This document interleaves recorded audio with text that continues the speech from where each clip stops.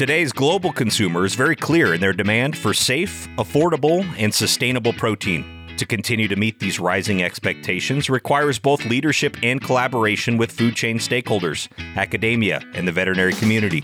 Merck Animal Health is pleased to amplify the voices of leaders throughout the protein supply chain here on this podcast, Caring for Animals and Creating Trust.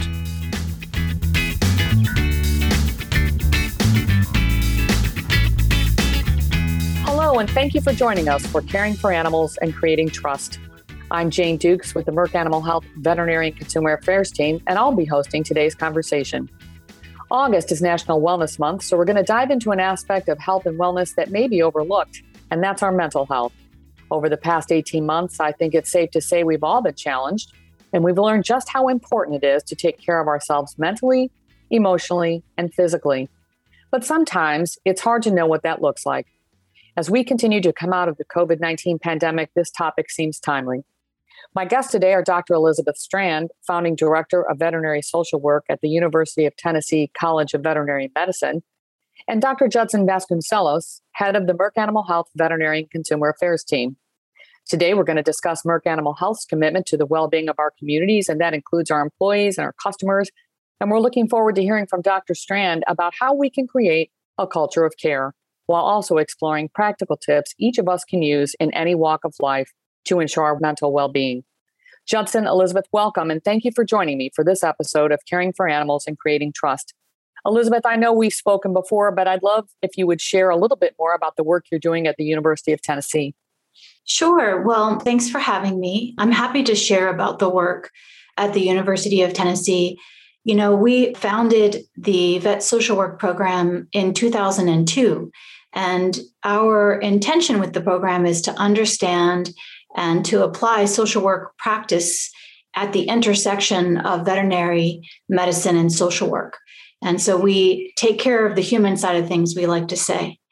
One aspect of that is grief and loss, at the times of our connections with animals when we have to say goodbye, but certainly also the experience of stress and compassion fatigue that we know from the research that Merck has led is something that veterinarians and other veterinary professionals face. So we work to support all human beings in the veterinary setting around lots of topics, including well-being and mental health. That's awesome. And I know you've been a longtime partner of Merck, and specifically, you've worked with us on our veterinary well-being study. Judson, this is a project you've led for Merck. Would you mind sharing a little bit more about the study and how it fits into Merck Animal Health's unconditional commitment to supporting the veterinary profession? Yes, absolutely. Well, first, thank you for having me. It's great to be here to be talking about mental health, veterinarians, and it's very important for us to be able to help the veterinary community. And we understand that there are challenges in the veterinary community around well-being. Because of that, we have conducted a couple of studies in the last few years that we, Merck Animal Health, has sponsored. We've done the first Merck Animal Health veterinary well-being study in 2017, and the second one in 2019, and we are actually conducting our third one. And those studies are really opportunities to really understand what's going on in the veterinary community, understand what level of psychological distress the veterinarians are facing, understand their well-being situation. And we have found some interesting data that do show that there are some concerns around well-being. So we are hopeful, and we've been working quite a bit on that, trying to identify ways that we can also help the veterinary profession to address some of those concerns. And that's all very aligned with our Merck Animal Health strategy of providing unconditional support to the profession. We have a platform that's called Unconditional. And one of the pillars for the unconditional platform for Merck Animal Health is the respect for the veterinary profession.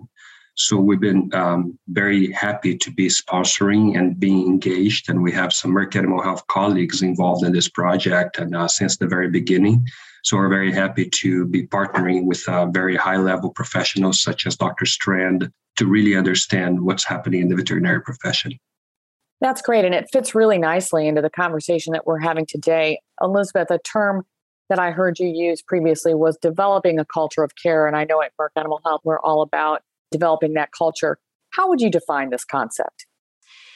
I think as a social worker, I know that we look at things from a systems perspective. So when an individual is struggling, we never see that as only the individual's responsibility. We always acknowledge that the individual is in an environment and that there's a goodness of fit between the individual and the environment that they're in. And so this idea of a culture of care, I have to be honest, came to me from a former veterinary student of mine, and then also a social work intern that I had this past year. They bristled, both of these young adults bristled at the idea of self-care, because they stated, if one more person tells me that if I just breathe deeply, that I'll feel better and I will have great resiliency. They really challenged that and said, there's only so much that the individual can do, and that we have to actually be living in cultures of care where there are some norms, if you will, in the culture of what is acceptable to talk about, what is acceptable to do, how we look out for each other. A concrete example that I like to share when I'm getting a chance to share the absolutely wonderful data that I'm so grateful that Merck has produced through the well-being study is a time when I had been seeing several clients all day long, and I knew I really needed to get to Zumba. I really needed to get to exercise to take care of my mental health and my physical health and my well-being. And when I left the building, I had to leave about 15 minutes in advance to get to the class. And I passed by a more seasoned faculty member who gave me a hard time for leaving early. And so that would be an example of not a culture of care, because what I really needed that veterinarian to say to me was, you've had a big day, you've gotten your work done. I'm so glad that you're taking care of your well-being. So I think that's an example of culture of care when we look out and support each other's efforts for well-being. Right. So it's not just an individual saying, I need to do this for myself, but it's being within an organization or a community that says it's okay to take care of yourself. How do you think this concept applies to a specific industry? For us, we work in agriculture, so it might be farmers and ranchers or veterinarians or allied industry leaders, even in the retail space. How can we help specific industries develop these cultures of care?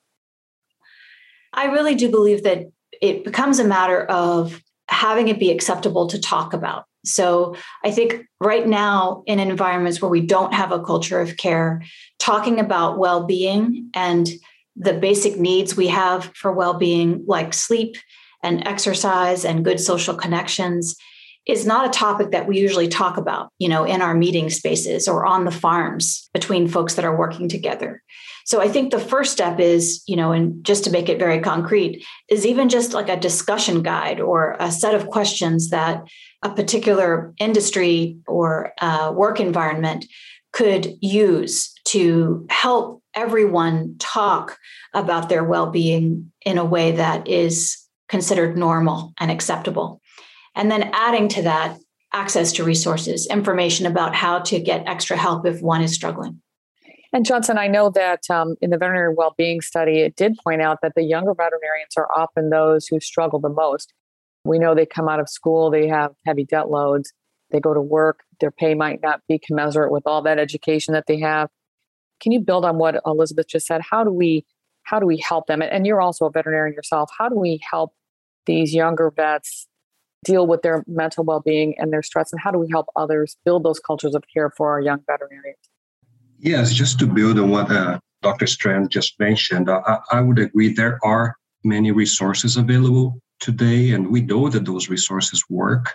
But sometimes, depending on what type of work environment we are working in, there might not be a guide to those resources or some acknowledgement that those resources are helpful, or even encouragement by some people to say, if sometimes if you're not feeling well, or if there's anything that just you're a little off today, here are some things you can do.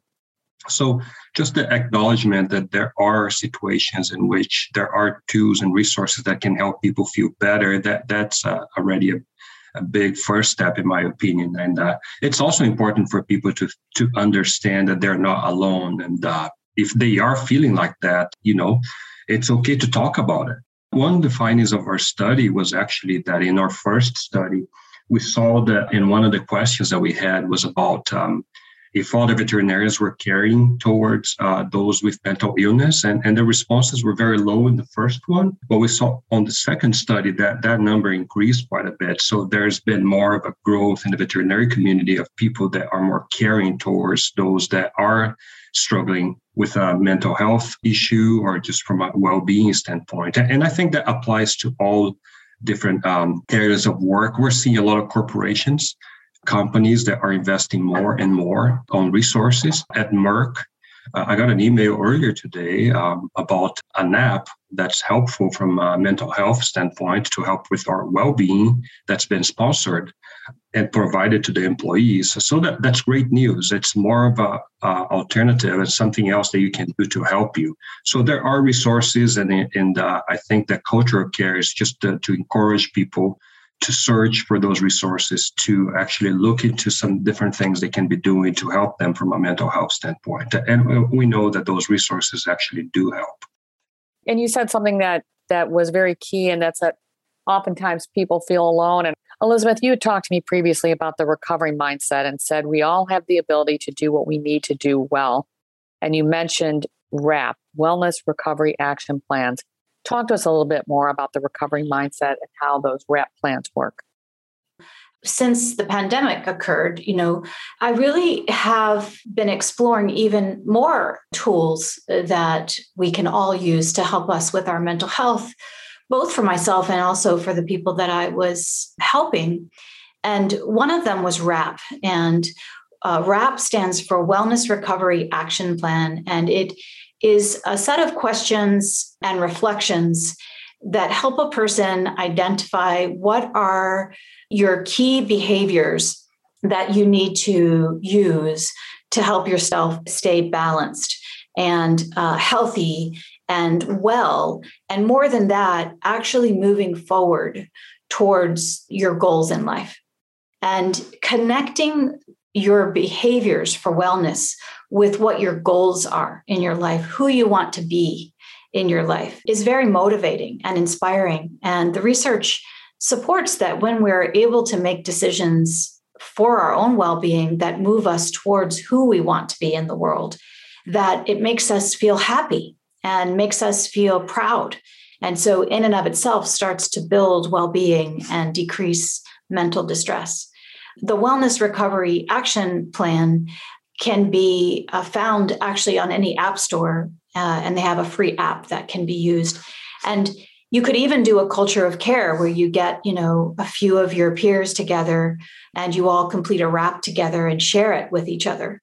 And you can hold each other accountable for your well-being. I definitely have friends, if I'm feeling sort of low, they might say, well, did you drink your 2 big glasses of water this morning? And, it can become that simple, and we sometimes think it needs to be complex, but it actually doesn't.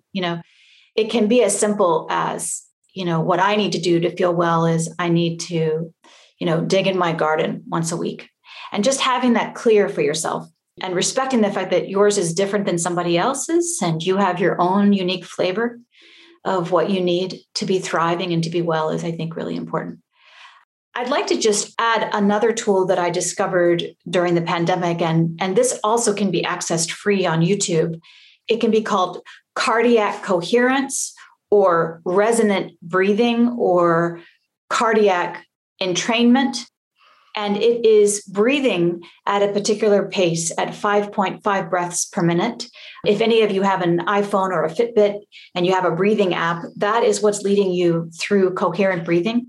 And doing that about 20 minutes a day can have a significant impact on your feelings of anxiety and stress. So in addition to MBSR tools, I have found the coherent breathing to be something particularly veterinarians I'm noticing really, really like. I haven't had a chance to teach it to farmers yet, but I suspect it's also going to be receptive in that environment as well. Sure, and it's as close as your phone. Yes, exactly. Judson, I know you've read several pieces by Jon Kabat-Zinn, and you are embracing the mindfulness-based stress reduction. As a veterinarian, what practices have you developed to manage the stress in your life? I think there are a number of resources, and I think some of those Dr. Strand mentioned, some of the basic ones, right, that are very important for us, such as sleep, spending time with friends, exercise is very important. I've personally been running for a few years, and I think that I find that to be very helpful to manage stress.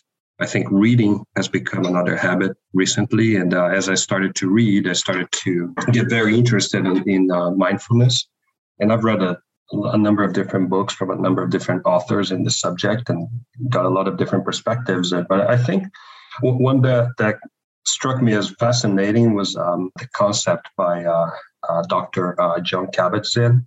It's a very unique perspective, as with my background more on the technical side, right? I found it interesting that Dr. Kabat-Zinn was able to get a concept that's very Eastern, from an Eastern culture.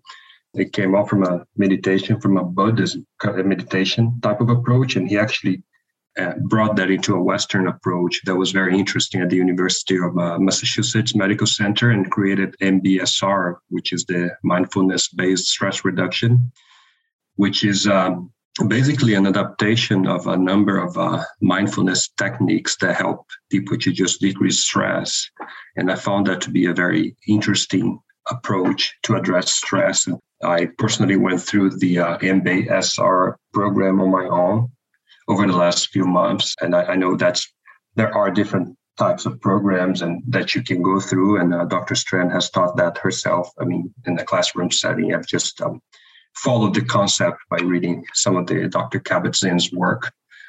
And actually that there are other types of work that are similar, such as MBCT, which is mindfulness-based cognitive therapy, which are very interesting as well. But if you go back to MBSR, it's basically, as you go through the program, and Dr. Strand can help me here, the three main resources that are used during the program are body scan, which it has different names and different, if you speak with different professionals in the area, they have different names for that, but one is called body scan. There is an approach that's used also. Dr. Kabat-Zinn highly recommends yoga. As we all know, we've known for a while that yoga is very helpful, right? So, but he also fits that into his program. It's something with light movements of yoga, not something very advanced, but very helpful to be aware of your feelings, emotions, and body movements as you are going through that process. And just meditation, right? Just regular meditation, sitting meditation that you get exposed to on the course of the program. And it's sometimes starting slowly, starting with limited amount of time and increasing over time up to 45 minutes. So those are some of the tools I've been using myself. I came across other tools, resources such as Yoga Nidra. That's a very interesting approach to yoga as well, which is more of a laid down approach to yoga that's very similar to the body scan process. So those are some of the resources that I've come across over the last couple of years as I've been reading and better understanding mindfulness. And obviously, I think as you look at all the different books and programs, I think at the end of the day, we're really trying to better understand ourselves and be self-aware of our thoughts, our emotions, and not let them impact us in a stressful situation, right? So we're better trained to be able to better respond to the stressors of everyday life. Sure. And I think that sometimes folks just feel overwhelmed, and we're each on our own path and in different places in our own journeys. And you've both described those to me as well. And I know we often hear it's really important to take care of yourself. And as a mom, sometimes I can't even begin to imagine what does that look like when you're so used to caring for others and putting others first. Elizabeth, if someone feels overwhelmed, what would you suggest they do? And why is self-reflection important? Well, that was so enjoyable to me to listen to Judson, you talk about the MBSR topics and, what can a person do when they feel really overwhelmed? And it doesn't take a long time to just notice that you're overwhelmed and to be able to recognize what emotions you're having when you're overwhelmed, to recognize what that's doing to your body. So noticing what it's doing to your heart rate, noticing what's happening to your muscles. That actually doesn't take any time away from doing the dishes, or taking care of your child. It's how you're living your life. You can live your life outside of your body where you're thinking all the time about the catastrophes that could be coming up or regretting everything that's happened in the past in a constant state of resistance to the stress in our lives. Or you can learn to manage your stress through self-awareness and subtle but important changes in being able to name your emotions, feeling really angry about something and being able to state that, then gives you the power, as Judson was saying, to respond to the stresses in your life instead of react to them. So it takes a little bit of self-investment to learn the skills. I really am a big believer in the mindfulness-based stress reduction course. I really do believe that everyone should take it. There is actually a website that offers the 8-week protocol with a lot of great resources completely for free, which I think is wonderful from a public health perspective. And then I also recognize that some folks really cannot take the time for that right now because of where they are in their life. And that's when I really do believe that leaning into things like WRAP, creating a buddy system where people are holding you accountable and supporting you in your well-being behaviors. And there has to be some attention to the breath, because the breath is the most important way that you can influence your nervous system. And so that coherent breathing, you can get a set of bells that help you pace your breath at 5 breaths per minute. On YouTube, you can just Google coherent breathing and you can come up with bells. And you can do that while you're doing the dishes or while you're folding the laundry or while you're driving, because it actually doesn't make you relaxed. It makes you alert and have a positive impact on your nervous system. So as Judson was saying, there are so many resources now available for all of us to lean in and take care of ourselves. And many of them are free. And if any of us has the courage to do it, we can create a culture of care for the people that we're around and invite people to do it with us. I love that. So Judson, as I've listened to what you and Elizabeth have shared with us today, I can't help but think about Merck Animal Health's social responsibility program, Unconditional. And I think that several of our pillars, including respect for the veterinary profession, caring to make the world a better place, and certainly commitment to our customers, kind of fit into this conversation. How do you see these pillars connecting? Yes, I think our social responsibility platform is really an opportunity for us to connect with our customers and with society on a deeper level, to show them that we care about them, that we care about society, that we're doing all these different initiatives. And we are working with communities to help them. We're working with our employees to help them. We're working with the veterinary profession to help them, supporting our customers beyond products, right? It's about showing your commitment with donations, scholarships, programs to help the profession. And as the discussion we're having here today about well-being, about providing resources to be able to do those well-being studies, shows us our commitment to the veterinary profession, which is a major pillar of our social responsibility platform. Some work that we have done at Merck Animal Health was to try to combine some of those resources. A lot of those were provided by Dr. Strand, and we have combined those in a webpage called vetwellbeing.com. And you can actually find the information about the 2 first Merck Animal Health veterinary well-being studies that are available in that webpage as well. So there are lots of resources that are helpful to address mental health and psychological distress in that webpage. I agree. So Elizabeth, as our time together comes to a close, what thought would you like to leave our listeners with? You're not alone. Wherever you are in your experience of your own mental health, mental distress, well-being, you are not alone. There is someone who gets what you're going through, and you can take a step to live the life that you want to live and to be the person you want to be. And so you can just take that first step with some of the resources that we've mentioned. I just think it's a birthright for every human being to be able to live into who they really want to be. So no one is alone, and just take that first step. I love that. Judson and Elizabeth, thank you for joining me today as we examine this very important topic of well-being and how we can take better care of ourselves. I hope everyone has learned a little something today. And thank you to all of you who are listening. I hope you continue to follow our podcast, Caring for Animals and Creating Trust. And you can also find out more about what we're doing on the Veterinary and Consumer Affairs team at our website at Merck Animal Health. The address will be in the notes of this podcast, and we'll also list some of these MBSR resources that Elizabeth and Judson talked about. Until next time, I hope you all take care of yourselves and your friends and your family.